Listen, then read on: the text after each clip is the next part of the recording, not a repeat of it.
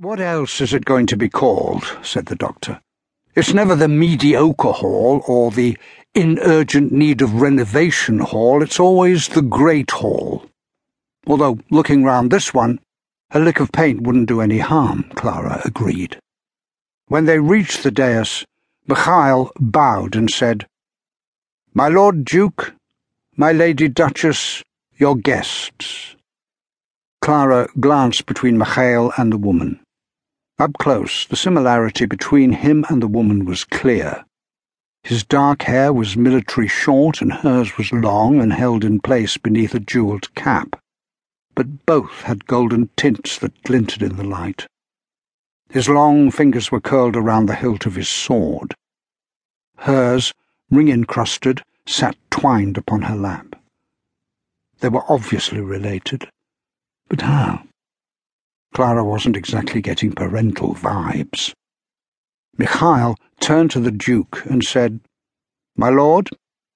But the Duke lifted his hand to stop the young man from speaking. "We thank you for your service in bringing our guests, Lord Mikhail," he said. "You may leave us now." The young man hesitated. He clearly wanted to be present throughout the following encounter, and he glanced over at the Duchess as if looking for support. Almost imperceptibly, she shook her head. The scarlet flush passed over Mikhail's face again, but he bowed, turned, and left. "Families, huh?" said Clara to nobody in particular. The Duke frostily replied, "Lord Mikhail has a strong will, a flaw in many young men." "It's not really any of my business," Clara said, "but he seems to mean well." The Duke, however, had turned his attention to the doctor. "I am Aurelian," he said, "Duke of the most ancient, serene, and noble state of the Rus."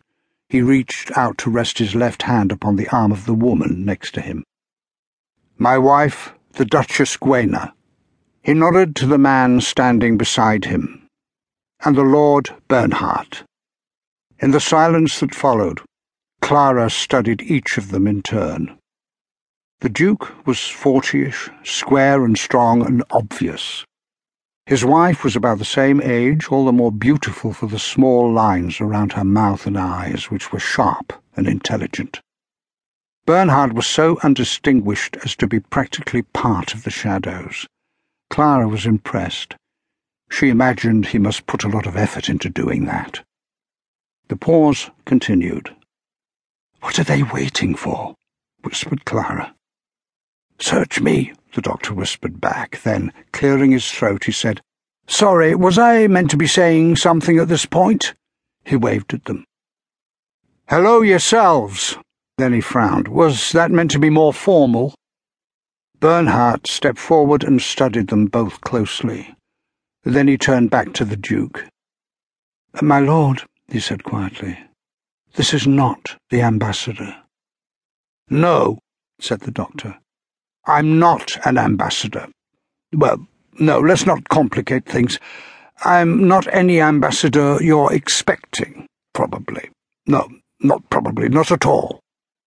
Bernhard glanced behind them, and Clara became conscious that there were people moving in softly.